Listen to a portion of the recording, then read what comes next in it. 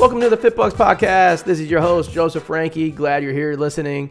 On our podcast, we talk about two main things. First and foremost, we interview members of FitBucks so that way you can hear their stories about how they're repaying debt, how they're saving for retirement, buying homes, all this type of stuff, really to give you motivation and some different ideas. That's the first thing we talk about. The second thing our podcasts do is we take individual finance topics and go through them in more detail so that way you can say, does this apply to me and how does this apply to my plan?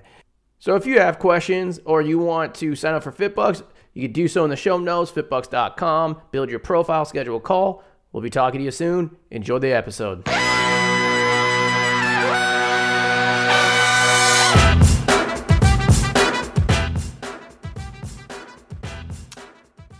Welcome to another episode. I'm your host, Joseph Ranke. I'm going to be talking about something today that we talk about in webinars oftentimes about, and workshops that we do, about how it's difficult. Like oftentimes you guys want to go out and find information about finance or politics or whatever it is, and how it's hard to find stuff, for example, on money and what you should be doing because the headlines out there and these publications that get put out there, especially from the big guys, those are the things that get put into our feeds all the time from Google and Facebook and whatever it is. These articles that they do is oftentimes just clickbait. They don't even care about the content. They either have an agenda that they're pushing through the content or they want you to click something else so they can get paid. Okay? And so even when you're trying to educate yourself, it's really hard to figure out who's right and who's not. And that's what we're going to talk about today. I'm going to be showing you an example that literally just came out today. I'm recording this on January 13th. Major publication, one of the biggest in the country, Business Insider. Okay, I'm going to be showing you that example today. Before we do, as always, shameless plug, if you guys need help with your finances, we have rolled out our new technology for financial planning. It is awesome. You can do everything on it from managing your budget to making sure you're following your investments and debt. We make it super easy, super affordable. Make sure you go to fitbucks.com and sign up and start getting on top of your finances. So as I mentioned today, we're going to be going through what this article says. Okay, here's the headline, the big clickbait headline. Only 32 student loan borrowers have ever qualified for full debt forgiveness under income-driven repayment. Okay, first of all, that is absolute horseshit. And in anybody that knows anything about student loans that wants to be honest will tell you we're not going to see anything meaningful from this until probably 2030 through 2040. And I'm going to show you why. Okay. Now, I get pissed off, and you'll probably hear me get heated in this because I see these types of shit, like headlines all the time, and they're so misleading. And then of course we get on the phone with people and like, well, I don't want to do this with an income-driven repayment plan because I saw this headline. Well, it's crap. Okay, so I'm gonna pick on Business Insider today because obviously they're trying to get people to click. These groups that this person wrote this article for, I mean, they have an agenda, but that's another topic for another day. Let's dig into this. Okay. Income-driven repayment plans have become huge. Okay, there's a ton of borrowers on them now. Okay, that's something, last time I checked, which was a while ago, it was like 9 million people that are on them. Okay, they've absolutely just exploded, and I'll walk through why that is. Okay, but the reality is, let's just back into this.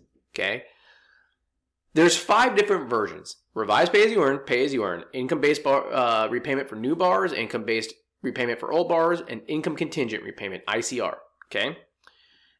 I'm going to go backwards on that. Let's start with revised pay-as-you-earn. On that is a 25-year program. 25 years. Okay? That program, I can't remember off the top of my head, but it was rolled out around 2012. So that means the first person won't even qualify to get it forgiven until 2035, 2037, in that range. Okay? Like, that's just right off the board. And that's one of the most popular plans out there right now. So most people on that, not going to even be able to qualify for at least another 15 years. Okay? Second one, pay as you earn. Well, that's only 20 years. But that was rolled out around 2010. Well, that still puts you around 2030 before people start getting that thing forgiven. That's still 8, 9, 10 years away. IBR for new borrowers, for those of you who don't know, is the same thing as pay as you earn. So I grouped those together. Okay, and those came out around 2009, 2010, because President Obama is the one that rolled those out. Okay, now, here's another main thing. Okay, and I'll talk about, actually, let me keep going down the list real fast, and I'll go through into another topic. Okay, IBR, regular IBR, for what's called old borrowers, was also 25 years long. That was put out underneath the Bush administration, I believe in the early 2000s. So the soonest that that's going to be forgiven is around 2027, 2030-ish in that time period. And on those, very few people were on those plans at that time, and I'm going to explain why. Okay? Now, ICR, a lot of people don't know this, ICR was put out underneath President Clinton. And so it's been 25 years. Basically, as of this year, I believe the first one was rolled out in like 2017-ish, something like that. I can't remember off the top of my head. But right around right now is when people are going to start getting those things forgiven. Okay, great. So very few people have been even on this long enough. Okay. Next thing. 10% is what you pay of adjusted gross income on these plans. That's underneath pay as you earn and revised pay as you earn. Okay, when you look at old IBR, that one that was rolled out underneath President Bush, and on ICR, the one that was rolled out underneath President Clinton, it was 15%. Okay, now, also on top of that, student loans and the tuition rates did not really spike.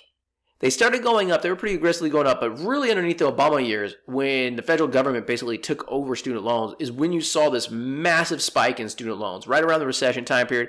Part of that, I mean, I'm not going to sit here and point fingers and blame games. That's a whole different podcast.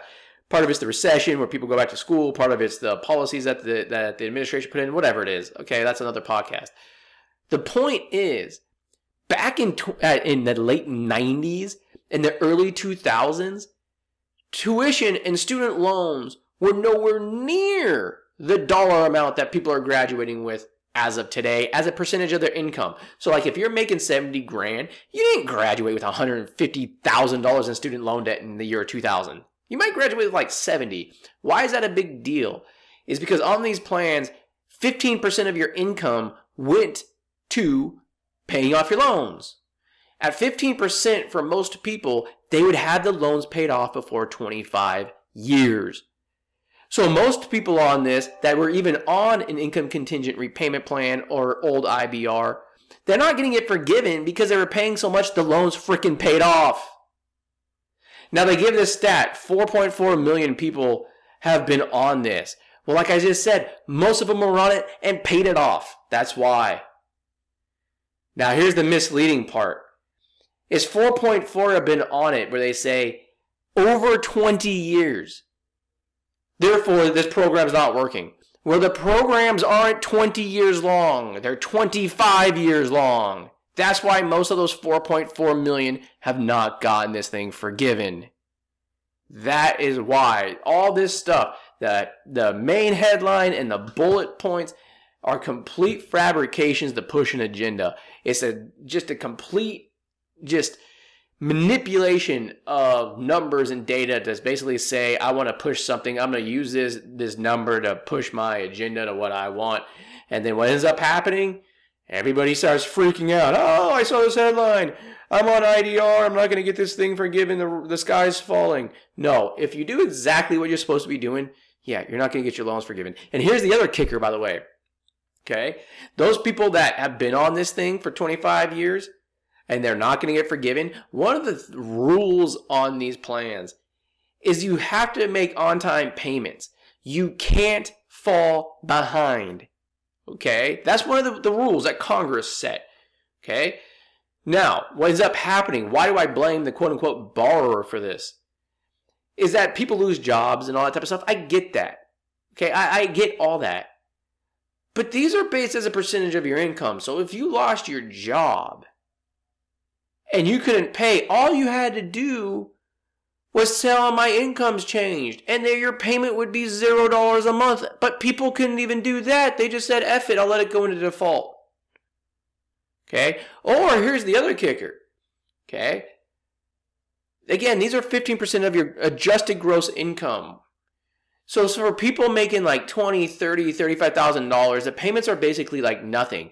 And I will tell you right now, if you can't pay 10 or 15% of your adjusted gross income on these towards your student loans, you have way other bigger problems going on with your personal finances.